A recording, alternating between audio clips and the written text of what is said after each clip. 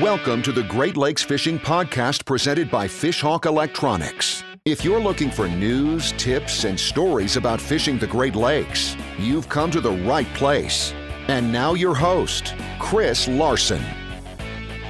Hello and welcome to the Great Lakes Fishing Podcast. Captain Dan Keating joins today's show to discuss the Lake Michigan salmon and trout fishery, how to become a better Great Lakes troller, small spreads versus big spreads, and more. Captain Gerard Urbanozo is co-hosting this episode. This is an interview from the Live at Lake Michigan Angler show we recorded in late May. Hey, it's great to finally interview you sitting right next to you. Yeah. I've had you on the show a lot, but usually it's through the computer. But to have you sit, if you can just pull up a little bit closer, that'd be good. It's a little intimidating, the golden mic. It is, the golden mic. Well, we always say that's where the... Oh, yeah. It's a pleasure to be in the same show as you. Always the most special guest. Yes, sir. Mic. I don't know about that. So that's you. How's everything going with you? Good. I know you had a great season this year going out and doing the salmon schools. Tell us a little bit about that, how that went. Yeah, that's a lot of fun for me. We did them in New York, a number of them in Michigan, Wisconsin, and Illinois. And so it's a lot of fun going around and talking to people and talking about the Great Lakes and just the whole, the ecosystem and how the water and the currents flow and catching fish and all that. So it's a lot of fun. And you got something that you're just kind of starting out with, and that's the salmon coaching.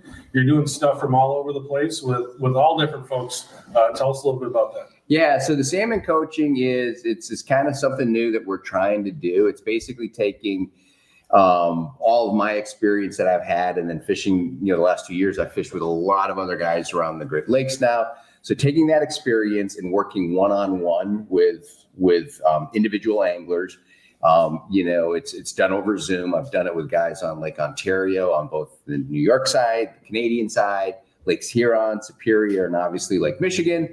And what I find is that there's, our fishery has gotten really complex, and there are certain things that are super complex about the fishery in the lakes, but there's certain things that are really, really simple. Mm-hmm. And it's like, the level of expertise for anglers is very different. There's guys that are just starting out, and there are guys that could be, teaching all of us on how to catch fish. So getting to work with a wide cross section of anglers. We use navionics. We look at the structure off of their home port. A lot of guys like that talk about what areas are going to hold fish, talk about how the currents in the individual lakes are going to impact the fish.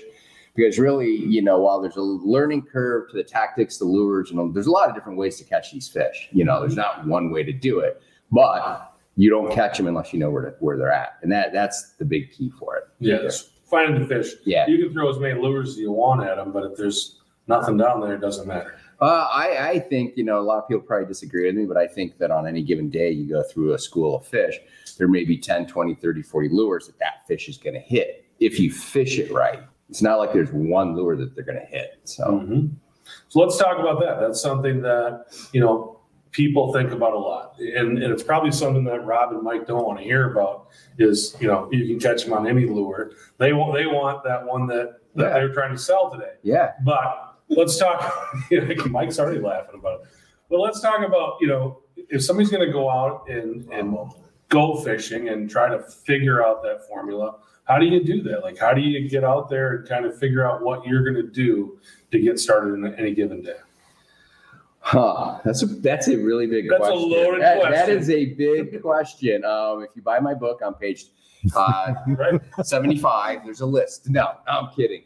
No, my books teach you how to choose lures for the condition. So essentially what I'll say is that there's a really big experiential curve. Mm-hmm. So you can start with, there's online forums, there's, fishing clubs, there's things like that where you can kind of find out what lures are working. That's a starting point. But part of it is that you collect your arsenal of lures and then you get out on the water.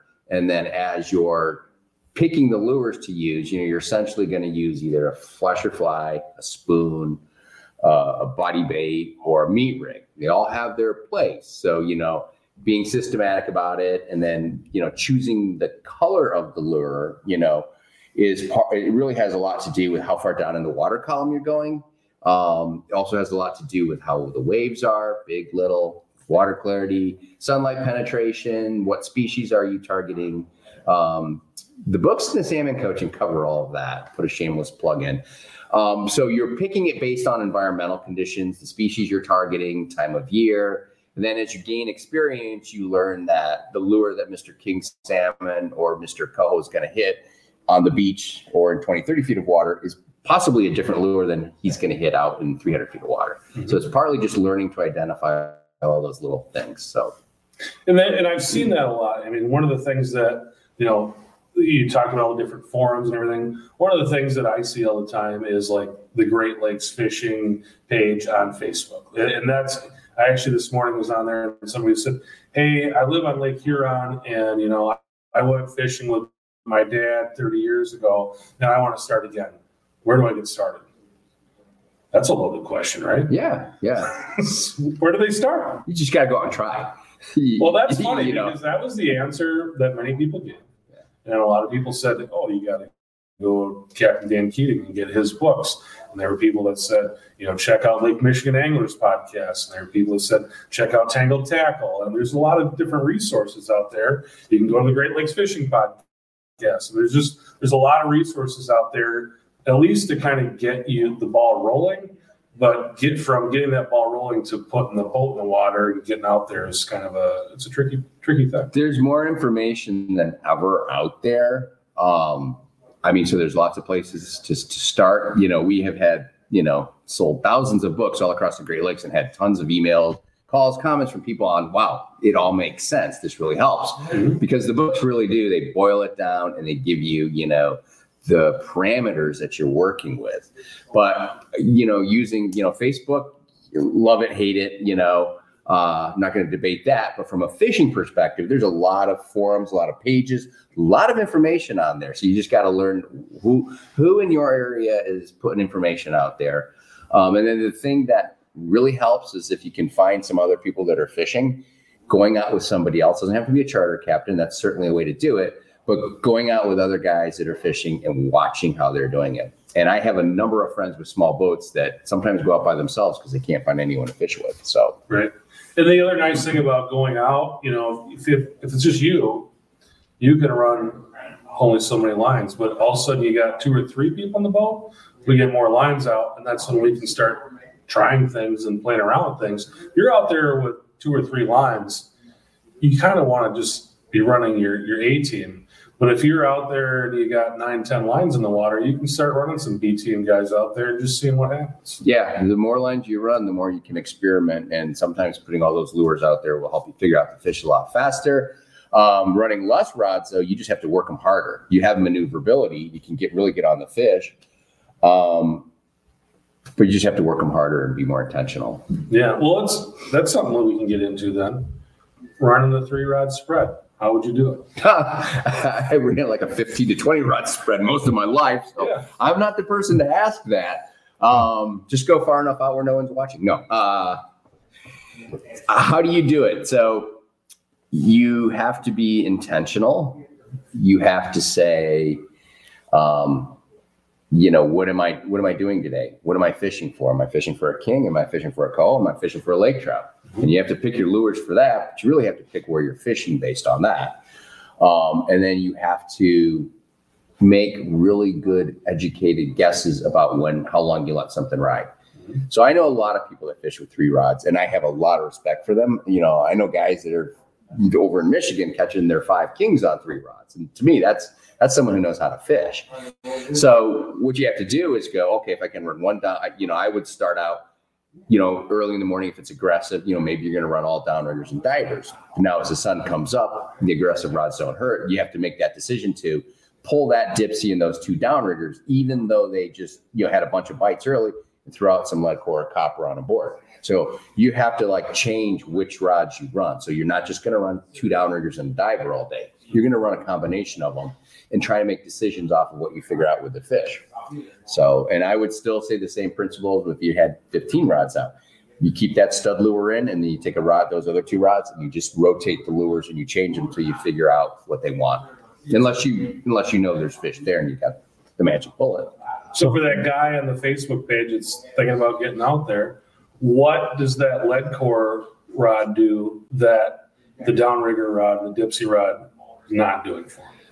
Why make that change? Yeah, so a downrigger is more, it's definitely more sporty to catch a fish on, so that's great. But the downrigger is behind the boat. Okay, you know exactly where it's at. If you're running a flasher and fly, it's kind of aggressive, shorter to the weight. You can take a spoon and you can throw it way back 100, 200 feet, run it on SWR, light line. You can make it stealthier, and that works great a lot of times. But there's just times where the fish are spooked by the boat, and you got to get the lure out to the side.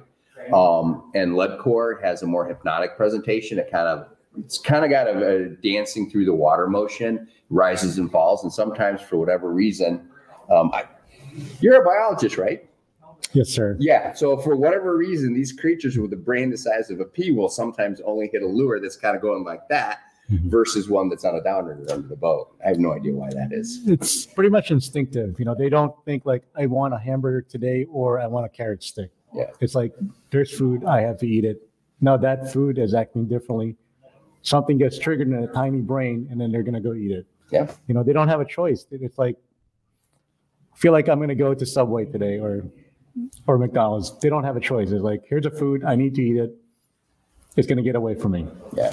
Or if they're in a negative mood, then you have to trigger something, right? Yeah. Yep. All right, Gerard, you got a question for Ken and Dan? So if you have a spread, how do you ever work your flashers in conjunctions with the spoons to make things kind of more attractive to a fish? Oh yeah, absolutely. A lot of times you'll take, is this with 3 rods or we got the full pumpkin patch out? Let's say the full pumpkin patch. Okay, We've got another small rod question coming in. Yeah, let's say 6. Let's 6 rod spread, 2-man spread. All right, so you got your 6 rods. So a lot of times what you're doing, if you're coho fishing, if you're lake trout fishing on the bottom, or if the fish are really fired up and aggressive, sometimes just putting a whole bunch of flashers and flies together is better. But I've always, for forever, I've always wanted to put a spoon, or in Michigan last year, guys were doing body baits for the kings. You put it just below the flashers and flies, maybe under them, somewhere in the vicinity, because I've always felt there's a certain amount of fish that come in and they're interested in the flashers and flies, but they don't hit, but they hit that spoon.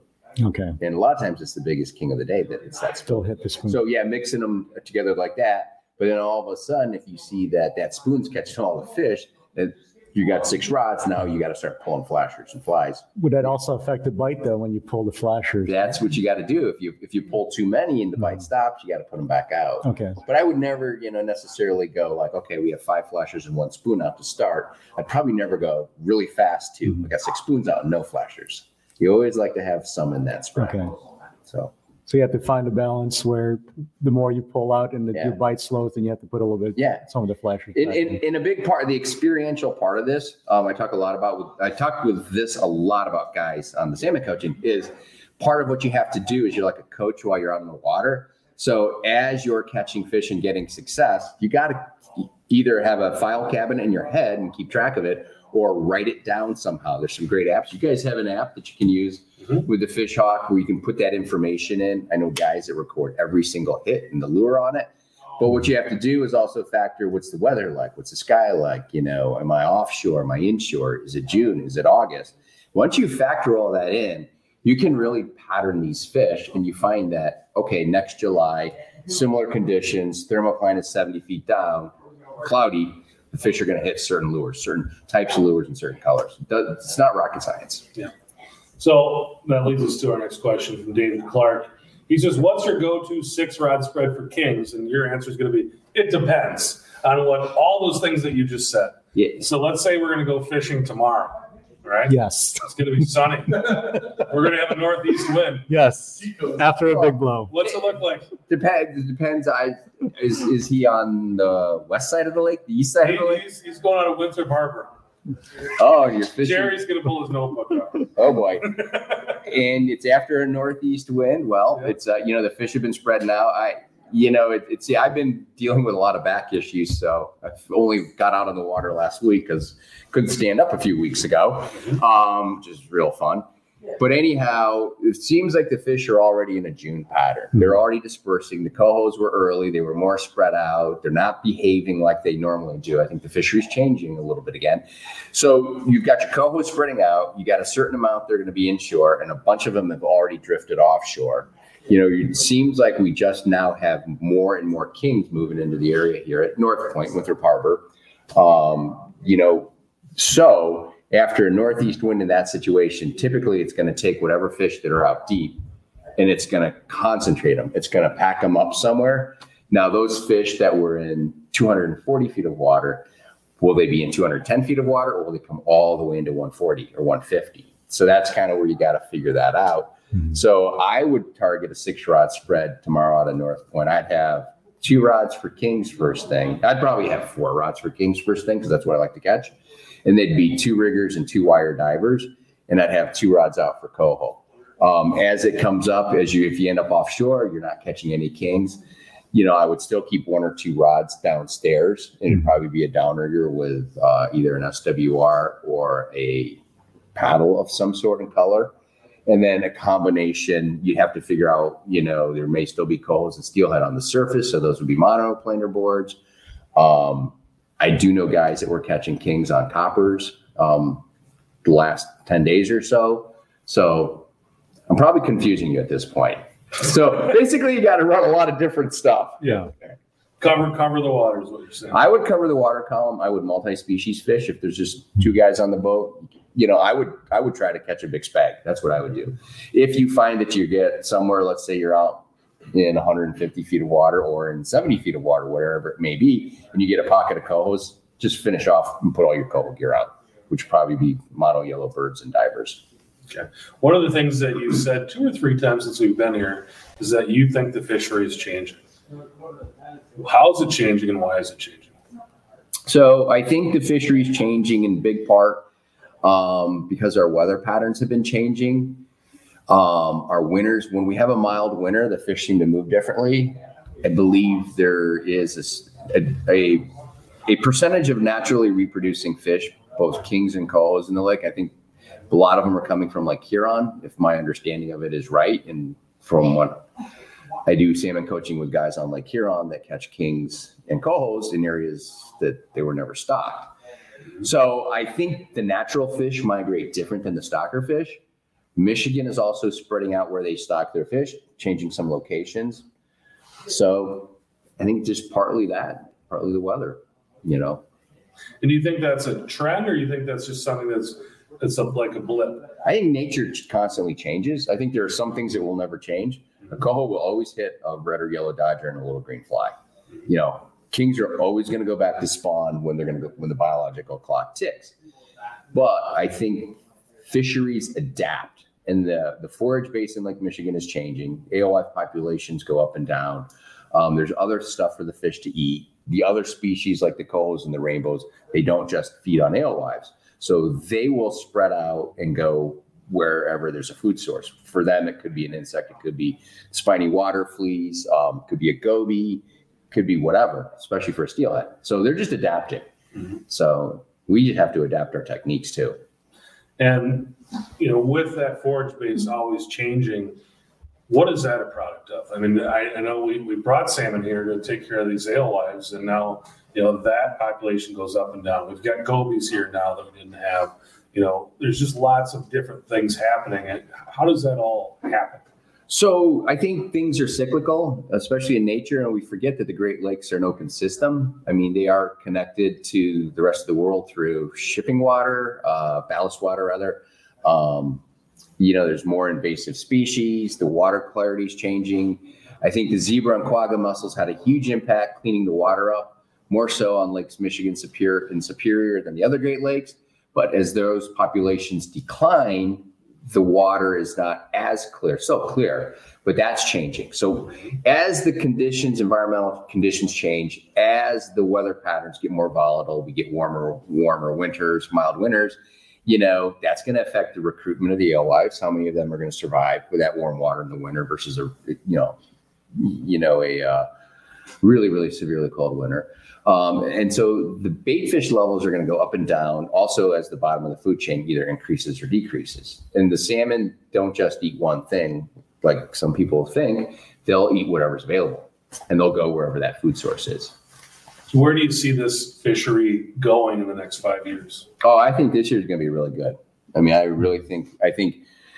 think both Lakes Michigan and Lake Ontario have really strong populations. I think the kings are coming back in Lake Michigan. I mean, the size of the kings last year was fantastic, all around the lake. I think your coho population is super strong. The steelhead are going to be whatever they're going to be because they're kind of a mystery. And there's plenty of lake trout. So I think we're in a good spot right now. I do. I think they're increasing the stockings too, right? Well, that doesn't hurt. Yeah, I've seen some increase. Yeah. That should help us really good. So people want to find out more about you, find out where those books are, find out how they get the coaching. How do they reach you? Yeah, you can reach me through, obviously through Facebook on my Dan Keating page or at my website, www.captaindankeating.com. So that's where you can reach me. Awesome. Appreciate you driving down to see us. All right. Thanks for having me. Thanks for doing this. Next to me, and we'll have to do this again. Right. But very Thank good. You, sir. Good seeing you. All right. Captain Dan Keating, thanks Thank again you for coming in and hanging out with us on the show. Thanks for listening to the Great Lakes Fishing Podcast presented by Fishhawk Electronics. For more information on fishing the Great Lakes, visit our blog at fishhawkelectronics.com.